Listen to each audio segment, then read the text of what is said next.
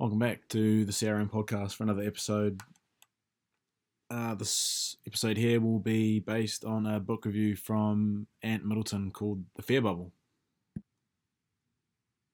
Now, in the last episode 11, I kind of touched on how I've started reading and how I'm not much of a reader and kind of how I started reading and how it all came about. So it's only a short episode, so go and give it a listen and check it out. So essentially, Ant Middleton, The Fear Bubble, is kind of a book that Ant kind of gets people to try and change their way of thinking, their mindset, their mentality, and how they look at things. So Ant Middleton's he's an ex SAS soldier, Royal Marine, part of the parachute squadron, and he was a sniper in the army. He did 2 tours to Afghanistan, and he's experienced some of the most horrific war zones and things that not every Joe public sees. So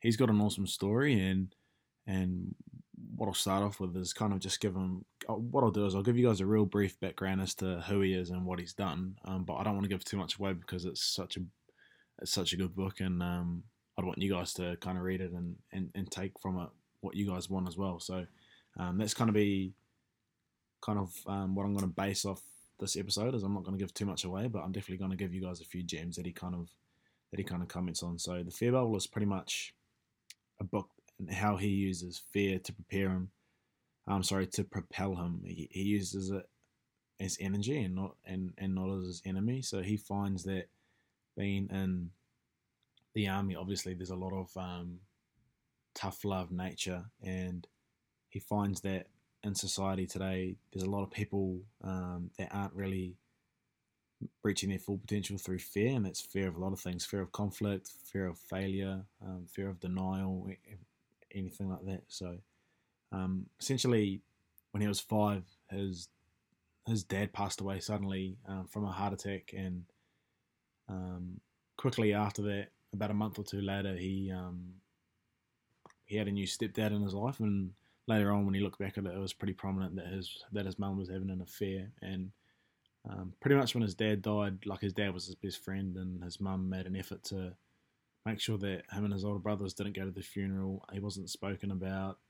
All the pictures of him were taken down from the walls in the room, and essentially he was just made to be forgotten. So that's kind of where this whole thing kind of starts. So his father died when he was 5. A new stepdad came into his house, and he was like a real violent person. He moved to France from England as a 5-year-old, and then was forced to live in France and speak a different language, and it just wasn't him. And then he went back to England at 16, joined the army, and then he was part of the SAS, the Royal Marines, the parachute squadron, the special boat service, and he was a sniper as well. So, like I said, he did 2 tours of Afghan. He's been there, he's done that, he's pretty much done it all. So throughout his whole journey, he kind of relates back to a lot of things that he's experienced, and some of the stories that he says and kind of the analogies that he brings out are just so simplified and so easy to understand. And it's probably why I like it so much, as it's such an easy read. So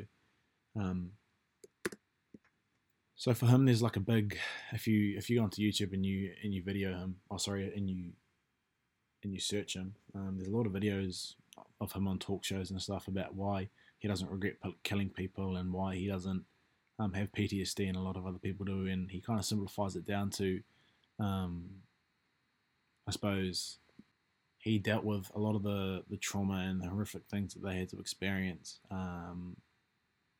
as simple as he could, and he relates it back to being a fear bubble. Now, essentially, how he defines fear. So essentially, he says that fear is what happens when your brain perceives that a challenging situation is likely to happen to you at some point in the future.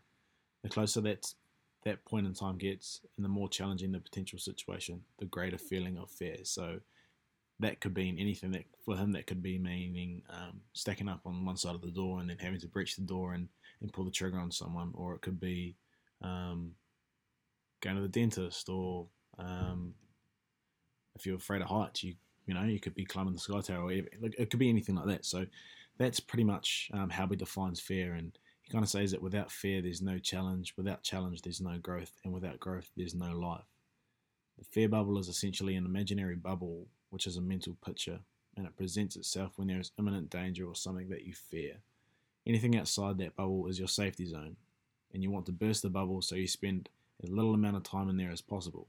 If you spend too much time in the bubble, it gets exhausting. So, for example, if you like, he made an example that he was stacked up on a door one time, and that he knew that he was the first man to go through, and he knew that he was about to go into a world of the unknown. And then he truly experienced fear, and he thought, "Fuck, I really need to." Like he made a mental picture of that door being a bubble, and he burst through it, and then he got the job done as quick as possible. So then he didn't have to be in that kind of bubble anymore, full of fear. So what he says is, if you fear something and you like make a mental picture of it being a bubble, and try and pop as many bubbles as you can, because you're only going to grow, and try and spend as little as time as possible, because you just end up mentally training yourself. It's essentially what he's saying there. So once you start bursting them, it becomes enjoyable, and you start harnessing fear and using it to your advantage. You can always step out of the bubble for a minute, gather your thoughts, and then attempt to burst it again, so you never always have to do it, obviously on the first chance. Once you start to burst bubbles, something that seems as daunting as a 6-month process, so say for example, we use the dentist example again. Say if I booked, well, I'm shit scared of the dentist, so it's kind of why I'm going back on that. But if I book a dentist appointment in 6 months in advance, I'm always feeling wheezy about it for a whole 6 months. So once you start to burst bubbles, something that seems as daunting as a 6-month process only lasts minutes, because of where the source of fear is coming from. Now, if you think about it, if I book a dentist appointment 6 months down the track, at the moment I feel pretty shit scared for the whole 6 months. But for 5 months, 3 weeks, and fucking 17 hours before I walk through that door, before I'm on the table, what's there to be scared of? Like I'm healthy, I'm safe, like I've got all these other things, and I'm not in the chair yet. So why worry about something that's so far down the track? And then I suppose for that kind of situation, your fear bubble, well, my fear bubble would be jumping in the chair. So why daunt on it for 6 months when it's only a few minutes,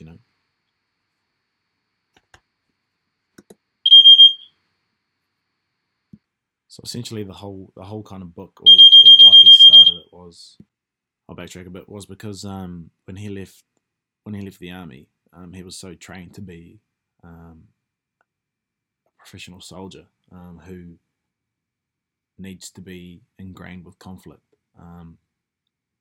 But when they reach the end of their kind of tenure from being a soldier, and they go into Civvy Street, they have to train themselves to be a civilian. They're always worried about where to sit in a restaurant. They always put their back to a corner so they can see everything, for example. They don't know how to deal with conflict when someone brushes past them and they rub shoulders with them. Naturally, they'll all turn around 9 times out of 10 and want to knock them out. Whereas normally, as a civilian, you'd walk past them and you wouldn't even you wouldn't even worry about it, or you'd turn around and just be like, "Oh, hey mate, sorry about that." So that's kind of where it's all stemmed from. And he struggled with coming out of the army and being in this world of conflict, and then going into a world with no conflict. And he felt that it was so ingrained in him that it was part of him. So what he did was, he was on a plane one night, and he decided to try and conquer Mount Everest. The one thing that appealed to him was the amount of people that die on Mount Everest, and essentially most examples in the book relate back to his journey on Mount Everest. So essentially, when he was out on Civvy Street, he wanted to be in that fear bubble. He wanted to pop more bubbles, because that's how he grew, and got to the point where he'd be at a pedestrian crossing and he'd walk as slow as possible for the light to go green, so cars would try and run him over, because he wanted to be on that edge of life or death. And to him, that's kind of how he grew, and that's how he tried to get better. So that was essentially the part of why he wanted to do Mount Everest. And He has some pretty massive struggles on Mount Everest, and it'll all be outlined in the book. But look, you definitely need to read this book. So, um, essentially, he talks about something as the corridor, and the corridor essentially is like another mental picture. It's almost like an analogy of having a long hallway with doors everywhere, and you only know what's behind those doors if you go through them. And there may be bubbles on that door handle, but how else do you grow? So essentially, you need to make sure that you're popping bubbles. Sorry about that. That you're popping bubbles to grow, and if you don't, then you're just going to be the same person. Now, not opening doors is you being sheltered and only one-dimensional. Okay. He talks about something called the magic shrinking potion. Essentially, that's two people, a positive thinker and a negative thinker. Positive thinkers open door after door in the corridor, and when they fail, they pick themselves up, chalk it up to experience. Negative thinkers see the world full of danger and are daunted by threats and hurdles a new day brings. Now, that could mean anything. That could mean that a 10-year-old boy is scared of going to rugby training. He doesn't want to ride his bike without any training wheels, type of thing. So, pretty much every kind of like little gem that, what is it? Every kind of little gem that I've been giving, try and relate that back to something in your life or something that you see daily. So negative thinkers are stuck in the same corridor day after day, never opening any of the doors that are presented to them. Whenever they fall down and fail, they take it personally. They start to blame it on someone or something. They start to feel sorry for themselves and believe they are a victim.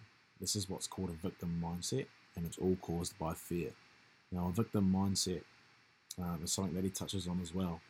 And he pretty much says that the more you treat yourself or someone as a victim, the more they become what you mold them into, which is a victim. If you tell someone that they're a victim and baby them, they will believe you and become that person, saying things like, it's okay, be careful, don't go there, don't be with that person, and spoiling them. They will learn to believe that this is all true. For example, when Ant's father passed away, his brother Daniel, his older brother, didn't know how to mourn his father. He failed to accept it, deal with it, and move on. And he grew up spoiled, thinking he was a victim, and he was rewarded for not dealing with it. This becomes a natural default mindset because growing up, we are told by our parents, who are essentially the most important people they're at, don't go there, don't touch that, leave that alone. Hearing that from influential people, growing up consistently for 16 years builds a default mindset, which is one of being a victim. Our default mindset becomes one of fear. And if you have this mindset for year after year and fail to open any doors in that corridor, it's your negative mindset not wanting you to pop that bubble. This in turn makes you the same person, and as life evolves around you, you shrink and get less important, more pathetic, and it shrinks you. Victimhood is a self-fulfilling prophecy. So if you think about that, as you're a like you, everyone's felt sorry for themselves, and it feels better than not feeling sorry for yourself, if that makes sense. So, pretty much, victimhood is a self-fulfilling prophecy. It makes you feel safe and warm, and you don't challenge anything. People like this. They like being in that safety zone. When you fail to harness your fear and become a negative person, your brain will spot traps and enemies everywhere. And that again is pretty much what a victim mindset is. Negative people mostly use the word always, never, and everyone a lot because they think that their experience is the same for everyone. They make it known that their failures aren't a lack of courage, but everything and everyone else's problem. Fault and blame are the main components of a victim mindset. He then goes into how to deal with negative events but not fall into a victim mindset. Now, number one, you need to acknowledge it. Acknowledge and accept the fact that that negative event has happened. Be brutally honest with yourself and don't deny or resist it. Number two, process it. Understand what the problem is and, more importantly, what it isn't. Understand why it's happened. Find any excuse to take as much responsibility for it as possible. And here's the one that I've really taken away is if it's not your fault, make it your problem. Now, if you think about that and something's not your fault, well then it's not really anything to do with you. But if you make it your problem that it's your fault, then maybe that wouldn't have happened again. It wouldn't have been someone else's fault. It makes you kind of iron out any creases that maybe, like you're taking full responsibility for not only you, but anything that could have happened if that like you would have been involved in. What are you going to do to fix it? How are you going to stop it from happening again? And number three is move on. No bitterness, no hate, and essentially that three processes. So acknowledge it, process it, and move on is the best way to overcome fear. He also says that there's three types of fear. And the ultimate fear is that you're not good enough, but it underlies three different types, and that's the fear of suffering, the fear of failure, and the fear of conflict. Now, the fear of suffering, he kind of goes into it a little bit deeper, and he calls something what's called the get ready response. And the part of the brain responsible for processing fear is called the amygdala. Whenever a threat is detected, the amygdala cascades a series of processes for what's about to happen. Our heart rate goes up when we start sweating. Say, for example, if you're a kid you hated cross country, it's exactly what happened. Our digestive system slows so that our resources are preserved and we enter a state of psychological alertness. For example, we don't get hungry. When I was a kid getting ready for rugby, I never used to eat breakfast because I was nervous and I didn't get hungry. It's important to be aware of this and how it feels. And this is normal. Think positively about this. This is your body's way of saying, I'm ready, not, you're scared, don't do it. After this get ready response, he goes into what's called go or no. And essentially, if you think about, you can see your bubble, you're sweating, you don't want to pop the bubble, but you know you have to grow because you're in a hallway. This is where the go or no comes into play. So saying go to yourself before popping that bubble is the best way to burst the bubble. It allows you to redefine fear, acknowledge that it's right there, and you're about to face it front on. If your response is no, step out of the bubble, gather your thoughts, and then attempt to burst it again. Now, the fear of failure, he calls it sticky boots, it's almost like an analogy of people who are stuck in a certain position because they're too scared to move forward, open doors in the corridor, and pop bubbles on those door handles. I'm going to read just a little bit in the book, which kind of, I suppose, goes into a little bit more depth of the fear of failure. So it says here, when you admit your fears and vulnerabilities in a positive, optimistic, non-self-pitying way, everyone else will usually warm to you. They'll want to help you. They'll be motivated to pull you into the fold and then take pride in sorting you out. And what if this doesn't happen? Then you'll know you're in the presence of seriously negative people. It's a signal that you'll need to be seeking help elsewhere. If you accept and acknowledge your weaknesses and other people mock you for them or use them against you, then get shot of these people. Cut them out of your life. It'll be the best decision you ever make. Admitting your failures is the best way of finding out who's on your team and who's not. The irony is, the people who are defining you as a failure when things don't go to plan are all too often the ones who are stuck in their own restricted corridors. The fear of being the target of exactly the abuse they dish out has given them sticky boots. Their lives have become frozen. It may well appear as if they're not failing, but that's an illusion. The fact is, they're not failing because they're not putting themselves in situations that are testing them. They're not opening those doors. They're not bursting bubbles. They don't understand that when you crash out every now and again, it's a sign that you're smashing into new corridors, learning, growing, improving yourself, even if it is slow. Those calluses and bruises and scars on your skin are not signs of failure, but success. Another big topic that he talks about is ego, and there's a topic in the book that says ego needs praise. We all know people whose main motivation in life seems to be being as popular as possible. This is a cast iron sign that they're motivated by ego rather than healthy pride. Individuals who live or die psychologically by what other people think of them are doomed to be forever stuck in their corridors. To be ambitious, you've got to be capable of enduring periods of conflict with other people, and that means they'll sometimes turn against you. You can't center your whole life on the pursuit of pleasing other people, but that's what ego needs to do to satisfy itself. Ego needs praise. It cares too much about other people's opinion, but you can't control what other people think of you, and neither should you want to. What they think of you is up to them. Leave it to them. Pride, meanwhile, requires no external praise, and that's why it doesn't hold you back. Once you stop trying to please everyone else all the time, you become free. Off the back of the three fears of failure, obviously a lot of people believe that they're not good enough, and that's the ultimate fear. And there's another topic in here that comes by the way of prove that you're good enough 100 times a day. All fear comes from not having sufficient trust in yourself. When people get stuck in a cycle of doubting themselves, it usually comes from years of being told you can't do this and you can't do that by well-meaning parents and teachers. Unfortunately, this is not a problem that's going away anytime soon. We're living in an era of massively overprotective helicopter parenting that's creating a generation of fearful, negative people.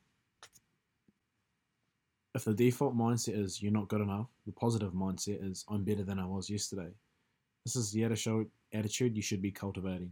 From the moment you wake up, set yourself a challenge, even if it's a small one, like making your bed is made, like making sure your bed is made before you leave the house. Put yourself in the correct frame of mind and challenge yourself constantly. You can prove to yourself that you're good enough 100 times a day. Towards the end of the book, his last kind of comment is your mission is you, and as long as you're opening those doors, it's mission success. When I was in the military, I vowed to give my life for my country, and I want you to make the same commitment to yourself. Stand in front of a mirror, look yourself in the eye, and make an oath. I will die in service of myself. Putting yourself isn't selfish. Putting yourself first isn't selfish, but by giving your life to yourself, you become a better father, mother, brother, sister, soldier, employee. Now, I've probably covered maybe 5% of the book, and um, obviously there's a lot of other stuff that I would rather put in there, but there's just so many good learnings in there and so many things that I hope you guys will be able to relate to. So, look, it's called Ant Middleton, The Fear Bubble. It's a 10 out of 10 book, and it took me a couple of days to read. And then I read his next one, and it also took me a couple of days to read. So, obviously, hopefully you guys have got some good value out of that. And if you have any questions, definitely flick me a message. Thanks for listening.